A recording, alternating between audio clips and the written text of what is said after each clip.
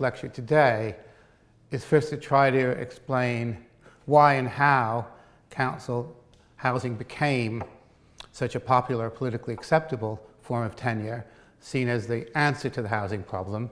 And then later, that was really from the 1920s, and later from the 1970s, why it, as it were, fell out of favor. In fact, really we had a reversal policy, because in a way it's quite extraordinary that Britain had more council housing as a percentage of its total housing than any other developed country. In 1971, 1/3 of all households lived in council housing.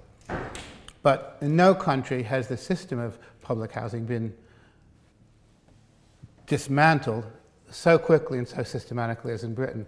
So the percentage of people now living in council housing has gone from 33% to less than 7%. So one of the things I want to do in this talk is to think about the way of looking at things as path dependence. What I mean by that is we have a long history of council housing in this country, and I'll cover some of that.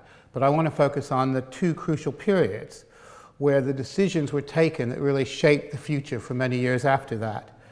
First, the 1920s, where there was a debate about how we should provide for housing need that resulted in the creation of the modern council housing system. And then there was a new debate that emerged in the 1970s of whether that system was still working or appropriate. And by the 1980s, under Mrs. Thatcher, a new paradigm emerged, which basically emphasized owner occupation at the expense of all other tenures, and resulted in the policy of selling off as many council houses as possible, either to its tenants or transferring them to housing associations. And I suppose at the end we want to raise the question, really, have we reached another turning point where our new paradigm also hasn't really been successful in solving our housing problems?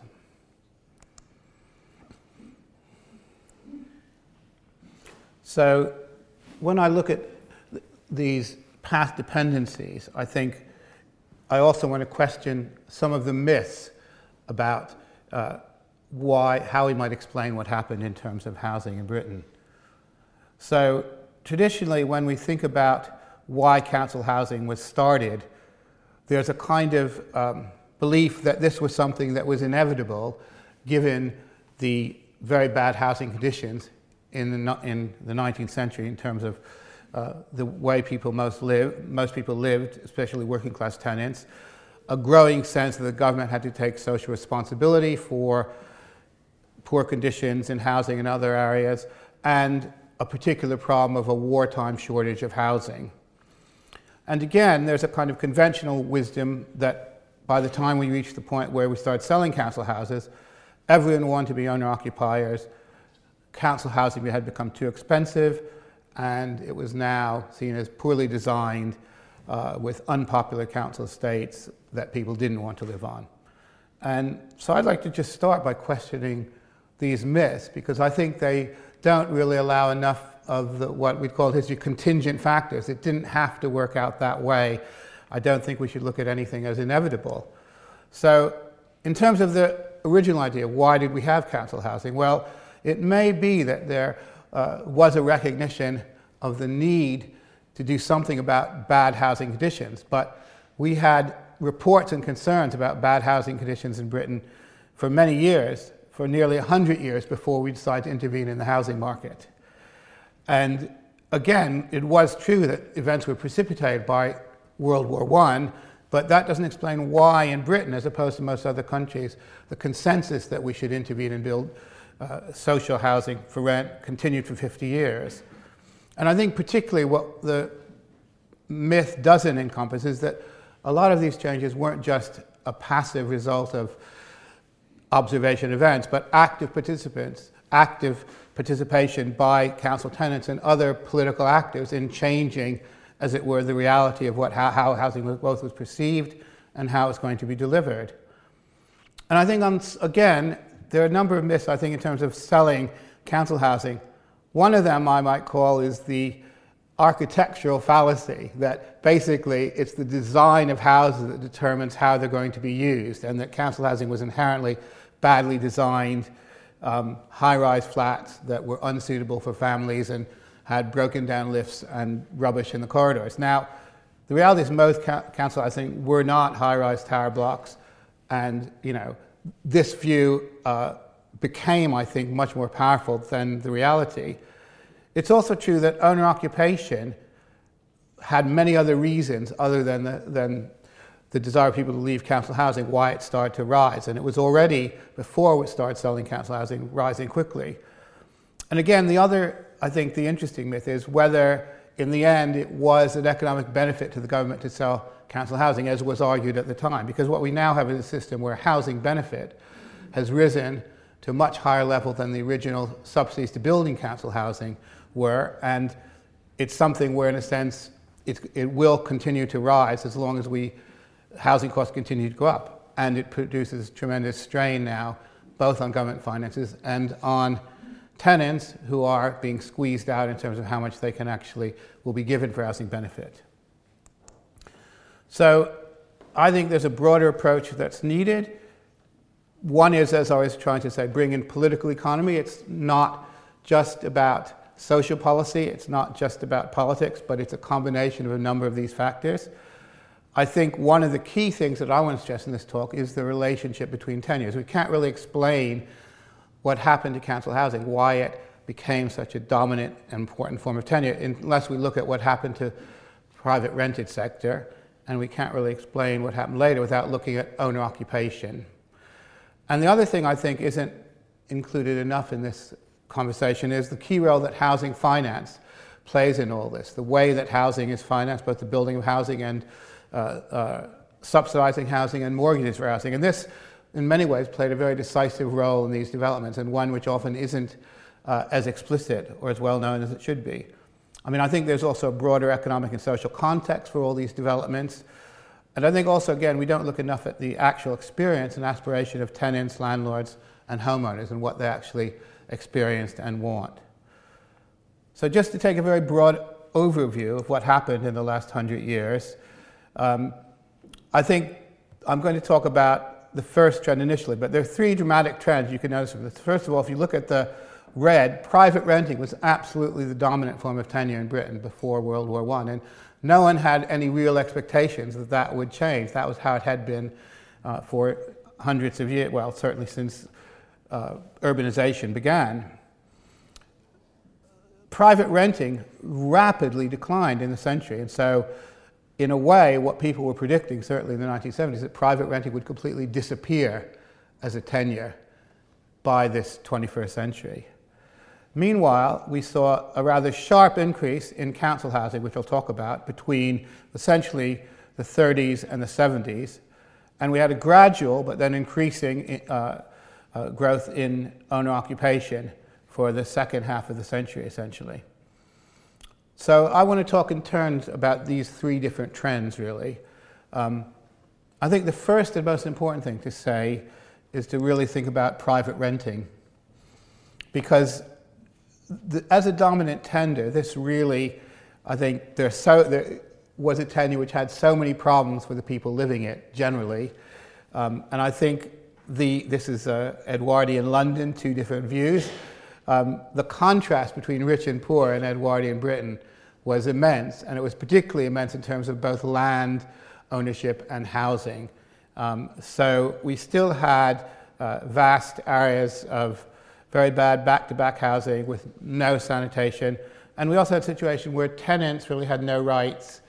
The majority of tenants actually were forced to move every year when the rents were renegotiated, normally on St. George's Day, and they had very little redress to do anything about the bad conditions, and very little redress if, for any reason, they were unemployed or got behind on the rent. Now, we had a century of legislation, or nearly, that was trying to tackle this in what I would say unsuccessful ways. I mean, there were attempts to limit bad housing, there were attempts to control or ban multiple occupation lodgings, there were attempts to clear the slums. There was an initial act which at least allowed some local authorities to build, and there was also the model that this could all be done by philanthropists, that rich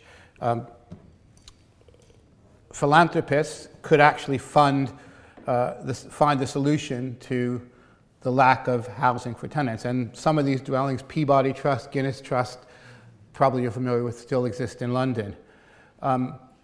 The ability of councils to actually build much council housing was extremely limited. The only one that did was, to any extent, was the LCC. This is one of their very well-known estates, still exists today. But in total, probably about 20 to 30,000 council homes were built in this entire period before World War I, in contrast to the 1 million that were built after World War I in the first 20 years, and the additional 5 million that were built after that. So we had a complete step change in what was happening. But many people start with this, with looking at the first Housing Act that made essentially not just enabled, but ensured that councils did have to build public housing. That's the Addison Act. But before I get to that, I really want to start with the Glasgow rent strike of 1915 and the rent acts that emerged from that. Because in my view, if it hadn't been for that political action, which was very much inspired by the Glasgow Labour Party, we wouldn't necessarily have had the extent of council house building we had in the interwar years. Because essentially this was the culmination of a 100-year battle between landlords and tenants in urban Britain to try to improve conditions. And because of the particular situation of wartime, the Glasgow Labour Party was able to mobilize these tenants in a way that gave them much more political power than they had before. So as I was saying, I mean, the tenant situation, this is London, but Glasgow, in a sense, had an even worse situation because it had many tenements, one-room tenements, and it became very overcrowded. House building had already begun stopping in the late Edwardian years. So we had a boom, and some of you remember in London, the late 19th century, of course, there was a very boom in building. The building began tailing off and stopping by the beginning of the 20th century. And you had still very sharp growth in population, you had very difficult conditions, and you had tremendous poverty in these areas. So in 1915, this all was exacerbated when as the First World War started, the government needed to expand its munitions production. This was World War I, the first total war. And as a result of that, the government decided, particularly as the war started, that there was this terrible problem. There weren't enough shells for the Western Front. If any of you have seen the movie 1917, you'll be familiar on the sort of volume of total war and what that did to the landscape. So all the government's efforts were now directed to increasing not just the size of the army, but all the munitions, shells, tanks, all the sinews of war that they needed. And the result of that was the big industrial centres like Glasgow, like the Woolwich Arsenal, Birmingham, Sheffield, all swelled with population as new munitions factories were either built or expanded. And that in turn affected the housing situation. No new housing was being built or had been built, and the number of workers coming in was great. Also, of course, there were a number of people, a large number of people now had enlisted in the army and were at the front and were not able to take part in essentially were given a very small allowance to pay for their soldiers' allowance for their families at home to cover their basic needs. So in June 1915, the Labour Party in Glasgow had been concerned about this issue for some time, but what really lit the spark was that in June 1915, a woman named Mrs. McHugh and her 7 children were brought up to the Sheriff Court facing eviction because they had fallen behind with the rent. It was the second rent increase that they had faced. And she told the court that her husband was summoned. He couldn't come because he was lying wounded in a field hospital in France. 2 older sons were also at the front. The 5 children who were ill were too young to do anything. Her husband's union offered to pay the rent, but she was ordered to be evicted in 48 hours. Now, this was something that happened every day to tenants in Glasgow, but because of the war and because the Labour Party, the Independent Labour Party as it was then, was making an issue of it, this sparked a huge controversy and rebellion. And so some of the signs, if you can see up here, my father is fighting in France, we are fighting the Huns at home. So this is very much framed in the idea that landlords were the Huns, who were the barbarians who were also attacking the good British soldiers and British working men. And that was a very effective plea. And as you can see, children came out, but not only that, this was a mobilization in some ways quite unique of women activists. So basically, the Glasgow Women's Housing Association, which was essentially a branch of the ILP, organized rent strikes where tenants would withhold any increases. The landlords were very organized. They really thought this had been an opportunity to take advantage of the war and raise the rents.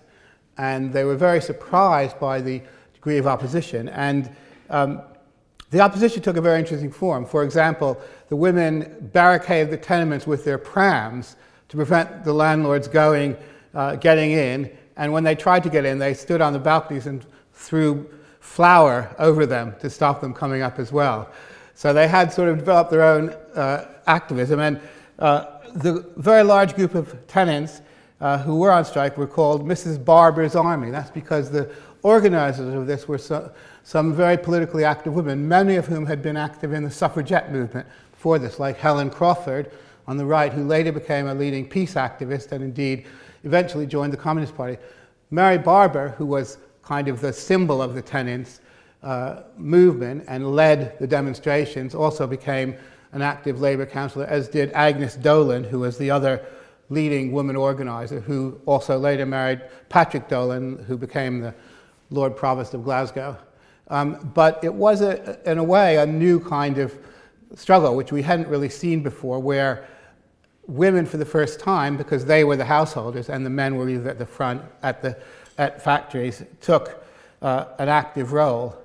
And within 6 months, something like 20 or 30,000 tenants were on strike, which was, for some of the districts, a very substantial number. But it wasn't just the number, it was the political mobilization that was worrying the government. So this is the kind of shell factories that we're talking about. That's a visit by the king to boost morale for people to make more shells to guard the Western Front. But the crucial event here really was when the workers in a number of the munitions plants decided to join the women strikers and go on demonstrations to the sheriff's court to try to block this taking place. And that very much brought the attention of this guy, David Lloyd George, who at that time was the Minister of Munitions, who really was trying very much for various means to up the rate of production, and really, at his urging, the government decided to introduce national rent control in 1915. But what's interesting is this was never repealed in Britain until 1970s, very different from many other countries. And why was that? I think the difference is the landlords had really lost their political power in the interwar period. Both middle class and working class tenants didn't really want to get rent control ended. The initial idea after the war was the landlords could raise their rents 40% if they did repairs, but there was no means of enforcing that they would do the repairs. So after one of the conservative ministers of health, who's in charge of housing, was defeated at a by-election, even the conservatives decided that completely opposing rent control was a bad idea. And additionally, I mean, the landlords were put under the cosh because slums, when slum clearance became widespread, legislation said that if houses were declared unfit for human habitation and vast areas were so designated, the only compensation landlords would get was the site value. Their houses were not worth anything if they're unfit for human habitation. So investment in new building of housing, particularly rented housing for working class people, really stopped. Additionally, I think the economics of how you financed housing changed. Before the war, landlords actually and small investors and small building societies were kind of the same people. In local areas, people thought safe as houses, put your money in houses if you were middle class. After the war, there are many less risky investments, particularly because of the huge cost of the war. The government had to borrow billions and billions of pounds and had to offer 4% and then 5% interest, which was as good or a higher return than you would get trying to own and then let out a house, and it was a kind of much safer investment. So the whole economics of how landlords could be funded changed completely. And it's important that the Rent Act also limited mortgages, so it also prevented mortgage rates from going up. So again, that made it difficult for the mortgage lenders who wanted to offer higher returns were not allowed to. So I think the political consensus emerged, and even through various inquiries in the 30s, that private renting could not provide adequate working class housing, and so that the state, one way or another, did have to do something. But I think this is absolutely crucial in explaining why in Britain this view carried on, whereas in most countries this was seen as just a wartime emergency. So looking at how that was in the end interpreted, in the 1920s we had three different models of how to create state housing to tackle the housing shortage. One liberal, one conservative, and one Labour. So these are the first two. Christopher Addison, the Liberal Minister of Health in the coalition government, produced the Addison Act of 1919, which was what's in a sense the beginning of council housing. Neville Chamberlain, who became the Minister of Housing in 1923, is called the Minister of Health. Health now, because of the idea that this was all a public health problem, incorporated housing, and even up until Nye Bevan, it was still the Ministry of Health. He had a different view, but also based on his experience in Birmingham, where they had actually had a lot of municipal activism. So, with these two people, here were their experiments in council housing. The Addison Act, 1919, was a crash program to replace the housing that essentially was felt hadn't been built during the war. 500,000 homes in 3 years, with a system where the Treasury basically was going to subsidize everything above a small amount contributed by local authorities. And then the program was supposed to end when they'd done that. The problem was, and it was also the first time we had the design standards for council housing, Tudor Walters, which was quite important. And we see many of the examples of that housing today. The problem was that there was no cost control, and this turned out to be a period of vast post-war inflation. The price of a house and the price of building a house tripled in 2 years, from the reasonable total of £300 a house to the shocking total of £1,000 a house. And as a result of the government austerity cuts, in fact, the first big austerity program in Britain was the Geddes Act of 1922. One of the consequences of that was this program was completely scrapped.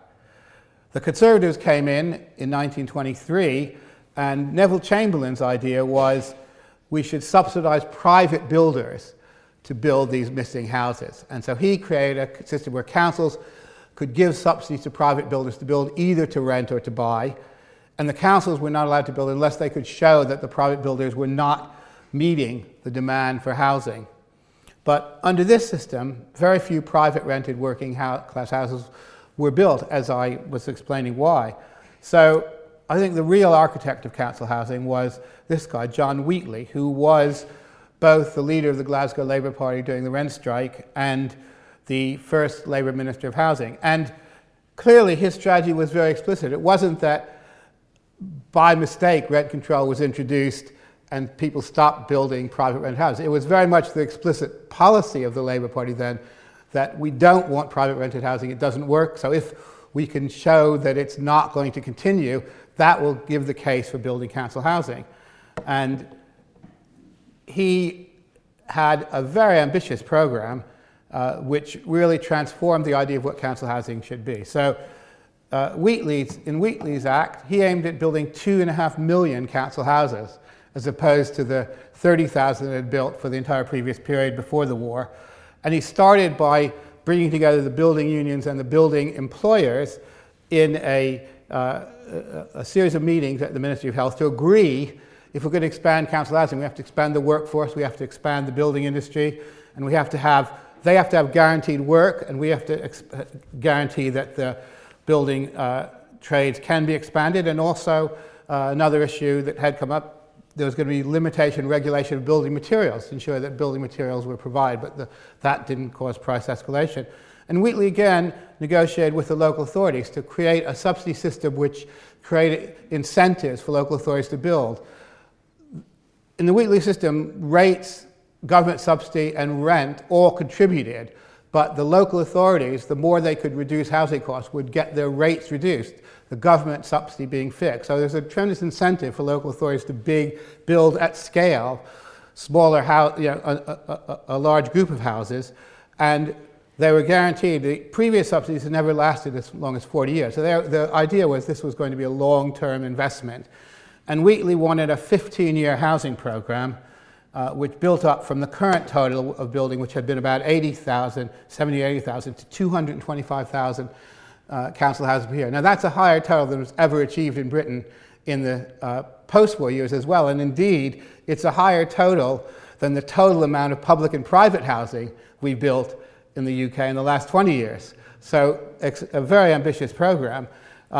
Now, it was derailed to some extent by the Depression in the middle 30s, but it certainly laid the framework for a huge expansion of council housing. And under Wheatley and other acts, we still had 1 million council houses built between the wars. And indeed, on a very large scale, that's the Becontree estate, Dagenham, 25,000 homes, 100,000 people, that was built in this period. Similar estates, Wythamshawe and Manchester, other bits of London were built, but they're also built to a high quality. This is a street scene in Becontree. These were what were called the Tudor Walter houses. They were terraced or semi-detached, 3-bedroom houses with, again, this kind of sanitation, lavatories, kitchens, heating that wasn't existing in most housing that people were living in at the time. Very popular, still are. Majority of them have actually been sold in estates like this. But the other issue was what to do about slum clearance and slum housing. And there, the issue was that even these houses with subsidy were not that affordable for people who are right at the bottom. And this is a continuing issue in the history of council housing. One of the things about this type of council housing, we think back how council housing was created in the 30s, was it was very much an aspirational tenure. People really wanted to move from private rented housing to this sort of housing. They were very proud when they were able to. And it was a mixed tenure. It was something where middle-class people, skilled working-class people, all wanted to move to this. And it was a much different condition. So people were actually inspected by representatives of the council to see if their standards were up to coming into council housing. The housewives were visited to check that they kept their house clean enough. And after they arrived, the rent collectors also went around and made sure everyone had a nice front garden. So very much paternalistic, but very much kind of preserved the idea that council housing was something special and that people had to be deserving to get it. So this did create an issue when councils felt the wrong sort of people might be coming in. So this is a letter to new tenants from who are about to be rehoused from slum clearance estates in Bristol, which is trying to explain that, you have lived among vermin, but there'll be no excuse now if you don't keep your house neat and tidy. This sounds a lot, but it isn't going to be all work for the housewife. Assumption always it was the housewife who was the person doing all this. The new house will be easy to keep clean and be well worth looking after. So there's this idea that council housing, you had pride, you wanted to encourage it, and the new people coming in had to fit in with the sort of existing norm. So it was very much an aspirational tenure. And indeed, in the post-war, if anything, after World War II, this belief that council housing was the solution to the housing problem got stronger. Of course, in the war, we had 500,000 homes damaged or destroyed as well. So the housing shortage, as well as no house being built, so the housing shortage was even greater. I mean, the Blitz, mainly in London, but many other large cities were affected as well. So, as we know, this was when the idea of the welfare state was created. The Beveridge Report, 1942, identified 5 giants that now the new welfare state, the cradle and the grave, should tackle. Want, idleness, ignorance, illness, and squalor. Squalor being people still living in slums, of which there were still many there. And so as a result of that, the priority of the Labour government, when all these were legislation, different legislation was passed, as you can see, for all of those: education, national insurance, the NHS, right to full employment. But the Labour government's priority actually was, in 1945, to build more council housing. And Nye Bevan, who's the Minister of Housing, very much that was his goal. Of course, he also had a few other things on his plate, like creating the National Health Service as well. But it was definitely the drive of the Labour government. This is what they're going to do. And indeed, they were going to do it without involvement in the private sector. What's interesting in this period to me is that the Conservatives, Harold Macmillan being the Conservative housing minister, embraced the same goal. They also saw the need for the public sector to intervene to abolish the housing shortage and abolish the slums. So Labour's post-war housing plan was not only to expand the amount of council housing, to build it to a new higher standard, controversially with 2 lavatories, one downstairs and one upstairs, which proved a huge debate within the Labour Party. Private house building was sharply restricted. You could only build if you had a permit. But a big issue, just as after World War I, was a shortage of labor and materials. One of the reasons for the shortage of labor was that Britain still had an empire to defend, and demobilization in Britain was quite slow, particularly compared to the US. So there's a huge argument between Ernest Bevin, the Foreign Secretary, who wanted to keep all the troops in places like Singapore, the Middle East, and Nye Bevan, who wanted those soldiers back because many of them would end up working in the construction industry. There were also big economic crises in the Labour government, particularly in 1947, when the government had to limit imports, and 1949 when they devalued. And this made it again difficult, both because less money went into housing and because a lot of the raw materials like timber had to be imported. So Bevan never quite achieved his goal, the amount of housing he wanted to build. And of course, at the same time, he was very involved in the battle to create the NHS, which, in contrast to the council housing system, has endured. So it's an interesting balance where both of these were very controversial when they were introduced. One now I think we still accept. I don't think anyone's really politically saying we're going to abolish the NHS because it's socialized medicine, as people argue in the US. But council housing, we had a similar thing that was established 30 years before, but changed. But not in this period. In this period, the Conservatives basically tried to outbid Labour by saying, well, Labour said you'll build 200,000 homes, we'll build 300,000 homes per year. And in fact, they exceeded that target by 1954 after winning the 51 election, partly because they did lower standards, build smaller houses, and there was a relaxation of building and rationing, so there was a continual boom in private building as well. And gradually, the shift again moved towards mainly building more to replace slums and do slum clearance rather than building general needs housing. I mean, Bevan's idea was that council housing should be for all. His famous quote was, it should be like a Welsh village where the doctor, the butcher, the baker, the miner all live next to each other, and this is the sort of world we want to create. Under the Conservatives, that wasn't quite so true, and particularly one of the parts of the housing drive that had some negative consequences was trying to find shortcuts through using industrial materials, building high-rise blocks, which attracted extra subsidy, and housing which in the end proved not that satisfactory and part of the sort of numbers at all costs. But on the other hand, this was a period again where we had one of the most interesting and in some ways inspiring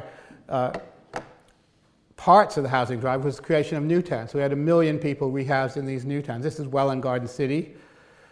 And it was, a time where there was a tremendous idealism about the kind of housing you could create in the public sector. So now just to review what this meant. So I'm going to put these graphs up several times. This time, let's just look at the first half of the graph, the period from the 1940s to the 1960s. And what you could see there is, first of all, at the beginning, no private sector housing being built, but the huge increase in public sector housing, which is the, not the blue, but the sort of reddish pit, which rapidly increased until the 1960s, where we were building nearly 350,000 houses in the UK, total we've never reached before, of which somewhat less than half were council housing and half were private sector housing. So what we had for that period was this huge ramping up under both parties of building. We began to get problems in the 70s, as we'll see by the time we got to the next period, complete change. There was no council housing built after the right to buy. And as you can see, the private sector did not take up the slack. But now what I'd like to go on to, we've talked about how private renting, really the decline of private renting was the key to understanding why there was a political consensus on building more council housing. Now what I want to talk about is the consensus that emerged about owner-occupation and how that happened. Because I think we too much assume that, again, it's a given that we all wanted to be owner-occupiers and that this is the natural state of affairs of everyone in Britain forever. And I think you need to go back a bit of history to question that. So the first time really owner-occupation became an important factor in British housing was the 1930s. And it wasn't something which a government was particularly promoting. It was the result of various decisions by the private sector. I mean, we had a suburban ideal that people wanted to live in cottages, not in big cities. They wanted their house, not a flat. But that didn't necessarily imply anything about what the tenure of that should be. And indeed, council housing also aspired to, as we saw, guard cities itself. But in the 30s, we had really the unexpected growth of owner-occupation, particularly among middle-class people in London. And why was that? There were several factors, really. One was, ironically, the crisis of 1931 also meant interest rates were cut and were much lower. At the same time, the building society movement, which had been very local, became national. People like the Abbey Building Society, then the Abbey National, Nationwide, all these building societies had been tiny. They grew very fast. Again, people were switching money into that sort of investment. And at the same time, speculative builders were now emerging who wanted to build large housing estates in the outskirts of the city, particularly, as we said, Metroland being the name for the new estates built places like Amersham and Chesham, where the Metropolitan line stretched out into the countryside now. And with the Depression, actually, house prices again started dropping. So again, house prices dropped to around £250–300.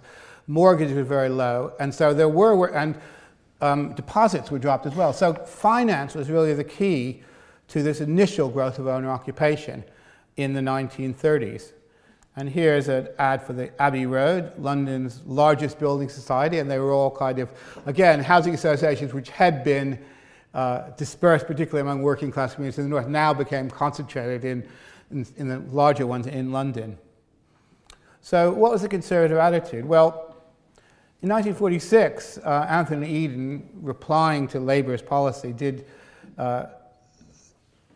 stake out the Conservative position that the ownership of property is not a crime, but a reward, a right, and a responsibility that must be shared equitably among all citizens. But there wasn't much practical proposals within that. That was a sort of aspiration.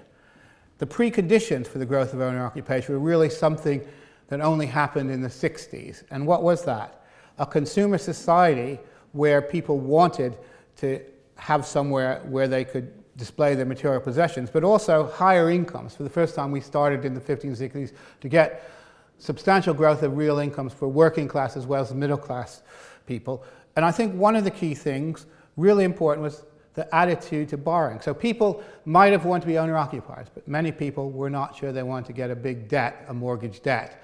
the generation who grew up in the Depression. And what we had then was both a change in attitudes and a huge expansion of the availability of credit, both credit cards and mortgages. And the result was the first house price boom of the 60s and 70s, which then very much encouraged people to see housing and investment and something, if you didn't get on the housing ladder, you're going to find it very difficult to do so later. So I think one of the most interesting things I found was looking at the first issue of which devoted itself to house purchase, which wasn't until 1968. Mortgages used to be thought of as a burden and a shameful one at that. Some people still see them this way. Poor wretch, they say, look at him, 3 kids and a mortgage.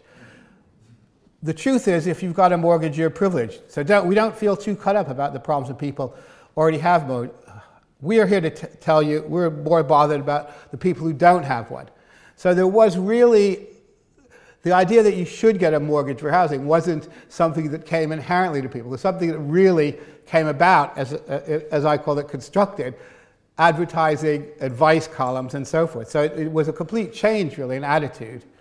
And of course, you did have huge increase in mortgages. Banks came in, building societies where it used to be you had to save for 5 years, you had to be interviewed by the bank manager. If you weren't a married couple, you couldn't get a mortgage. This all changed, and deposits were lowered, restrictions were lowered, and the Bank of England's policy of restricting mortgages by putting out what's called a course all was abandoned. So the result was soaring house prices. Now this is what is adjusted for inflation, because if you take it without inflation, it goes like that. But this is even adjusted for inflation. You can see the booms. The first boom in the 70s, then an even bigger one in the 80s, and then from the end of the 90s, things really started to take off until the financial crisis, which is that little dip there in 2008. At the same time, the 70s were characterized by council housing being under attack and the strain showing. What were the critiques of council housing? First of all, design faults and construction faults. Secondly, the idea that they were badly planned, that people were being put on overspill estates that they didn't want to be on. Thirdly, the problem that they became too expensive. And finally, the problem of management. So the most famous example of this is the Ronan Point disaster in 1968, where a tower block partially collapsed because of a gas explosion in one of the flats. This was part of the industrialized building systems that had been used, but it really symbolized the opposition to council housing as a tenure that people wanted to live in. There was an interesting newspaper coverage of this, really dramatically changed. In the 50s and early 60s, generally most coverage of building more high-rise flats to beat this housing shortage was pro, but dramatic change in the late 60s where complete switch of attitudes in the press. And also, of course, the other thing was the number of articles on this. Suddenly, this became front-page news in all the newspapers, many, many more articles about it. But it was somewhat deceptive because there were only really 47% of flats in London were being built high-rise, but the rest of the country, hardly any. But it was very much more visible in London. The other thing is modernism itself was under fire. This is Le Corbusier in his modern style. And there's an argument that, this was terrible, people didn't want to live in this kind of housing. And additionally, some of the academics from quite early on were arguing that people, for example, in the East End, didn't want to leave their kinship groups, their friends and neighbors. And these new towns were soulless. And there was a third argument that this was really, inherently, these were non-defensible spaces, the sort of building of council housing. Now, a lot of recent work has looked at whether people really were that disillusioned by leaving their parents' one-room private rented flat to go live in a nice suburb of Debden. And it's certainly a mixed picture. I mean, a lot of people didn't like nosy neighbors. A lot of people wanted the space. So, there were some issues in these estates. Sometimes they got worse. But I think this belief, there was a sort of idea, and it's part of the whole affluent worker culture, that, people didn't really want this. They just, they wanted sort of the keep the links. And I think it's something which, was certainly overstated. The third crisis was council housing itself was too expensive because of high inflation. And this was true, that the Wheatley system depended on a fixed rate of subsidy and low inflation. We entered in the 70s a period of very high inflation, high borrowing costs, and this seemed to make the price of council housing unaffordable. In fact, because of what's called front loading, although the debts initially went up, they also fell very fast because each year inflation eroded the value of those debts. So this was essentially a temporary problem. But nevertheless, it was seen as a huge threat in the period of economic crisis in the 70s. And finally, we had council management itself under pressure because people felt council housing, many council tenants began to feel they didn't want these petty rules and restrictions. There was drawing back from the kind of intense oversight. So councils then lost a little bit of control over their estates, but also the issue of who should deserve and get council housing changed with needs-based housing, the private rented and Homeless Persons Act. Now, these were good things in terms of needs, but they did create issues for local people who felt they or their family members should get priority. And the result was the social composition and social status of council housing was changing, becoming less of an aspirational tenure. So how did we get to selling of council housing? Well, in 1971, the first time half of the British households were in owner occupation. This was a kind of turning point perceived by all the political parties to be so. And both Mrs. Thatcher and the Conservatives and Harold Wilson under Labour tried to think of what they should do. And council house sales was in both of their minds.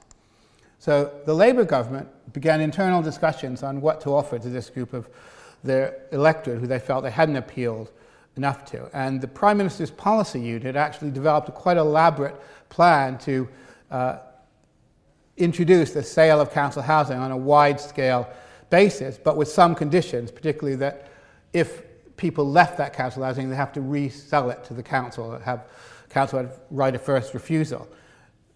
Although this seemed politically advantageous, Labour rejected this essentially because local authorities, local Labour authorities, felt their role had been building council housing, and take that away from them would take their political base. The Conservatives were prepared to be even more dramatic. Peter Walker initially proposed, let's just give all council houses away. People paid for them through their rents, so why shouldn't they just have them? This was a bit radical even for Mrs. Thatcher, who in cabinet said, or in the shadow cabinet said, what would our people who struggle to buy their Waits homes after many years of saving say about that? But at that point, I mean, this is 74, the Conservatives had all sorts of ideas what to do about helping owner-occupiers. One thing which Mrs. Thatcher reluctantly agreed to was they announced in the 74 election they would freeze interest rates on private mortgages. So mortgages rates were going up to 11, 12%. They said, we'll guarantee anyone only has to pay 9%, which you can imagine an open-ended commitment, how expensive that actually would have been if they had ever done it. But by 1979, they'd focused on the idea of selling council houses as a central policy. That wasn't so much Mrs. Thatcher, but Michael Heseltine, who has a more centrist reputation. But this was his big idea. And again, this is the sort of, again, the justification. It was the bedrock of the new ideology of Thatcherism, of self-help. And it was a key pledge in the 1979 election victory. And in some ways, it was very successful in terms of its electoral success. All council tenants were given the right to buy, steep discounts, so it was incredibly advantageous, up to 50% off the valuation of the house, and draconian powers to take over any local councils who wouldn't agree to do this. So in a sense, it was the beginning of the end of autonomy of local government to some extent. Many other things followed in terms of central government control over local government. And the right to buy also abolished the system of rent control. Landlords now could evict pretty much at will under short-hold tenancies, and councils were actually forbidden from building any more council housing. This is because the Treasury saw this measure not just helping council tenants, but helping the government finances, which it absolutely did, because the receipts of council house sales, controversially, went straight to the Treasury for tax cuts, not back into the housing system. With no other housing being built, the bill for the government went down. So it both saved money and was politically popular, which is a rare combination in the age of austerity. But it wasn't just the Conservatives. Labour also carried on selling council houses. Indeed, as you can see, although they sold slightly more council houses under Labour, they actually received more capital receipts than the Conservatives had. So we really had a new political consensus that housing, the right to buy housing, was not anymore the same central provision of the state. And the new body that's supposed to do it was housing associations. Some of this funded by government grants, somewhat funded with mixed development with the private sector, and again, increasingly the idea that private developers could be forced to build subsidized housing by so-called Section 106 planning agreements. But this didn't really work that well. The bright red line is the amount of housing built under the various housing association and Section 106 agreements. And as you can see, it came nowhere near to the kind of volume, by a factor of 10, of the previous system. So what we really ended up with is owner occupation continuing to grow. And of course, should mention in terms of the housing finance system, owner occupation had more and more tax advantages. Schedule A, there was a system originally, Schedule A, a few of you may remember this, where owner occupation was taxed as if it was rental housing, which was quite a lot eventually. That was abolished, but mortgage interest tax relief was kept until 2000. But overall, looking at all the different subsidies, recent calculations suggested that owner occupation received about £110 billion a year in various kinds of tax subsidies and so forth, as opposed to now maybe $5 billion in council housing building and $15 billion in housing benefits. So there's enormous disparity in how we're subsidizing owner occupation and other tenures. But the question is, has this worked really? So although the right to buy did make more people, 2.5 more people owner occupiers, and it did cut government borrowing, and it was very politically popular in beginning the shift of working class voters from always voting Labour towards the Conservatives. But on the other hand, it did mean the social housing sector itself was very much changed into a sector where most people weren't working, were either older, disabled, single parents, where private housing building had not taken up the slack, so house price inflation, as we saw, increased, and those who couldn't get on the housing ladder faced higher costs and limited access. So what are the challenges we have now? It's a question, owner occupation peaked in the mid-2000s and is now back down to 63%, the amount it was just after the introduction of council house sales. And look at the next generation, the rate of ownership among young people under 40 is far lower than it was in past cohorts. Land is another huge problem in any further growth. And the idea that we could keep subsidizing owner occupation by giving more extra government help for deposits, for first-time buyers hasn't really worked because it's just pushed up house prices. And we haven't really done anything to get rid of the accumulated housing shortage, which is both cost but also a distributional problem. Private renting also hasn't really solved the housing crisis. The lack of security of tenure means it's the most unpopular tenancy. 92% of people in private renting would like to get out of it.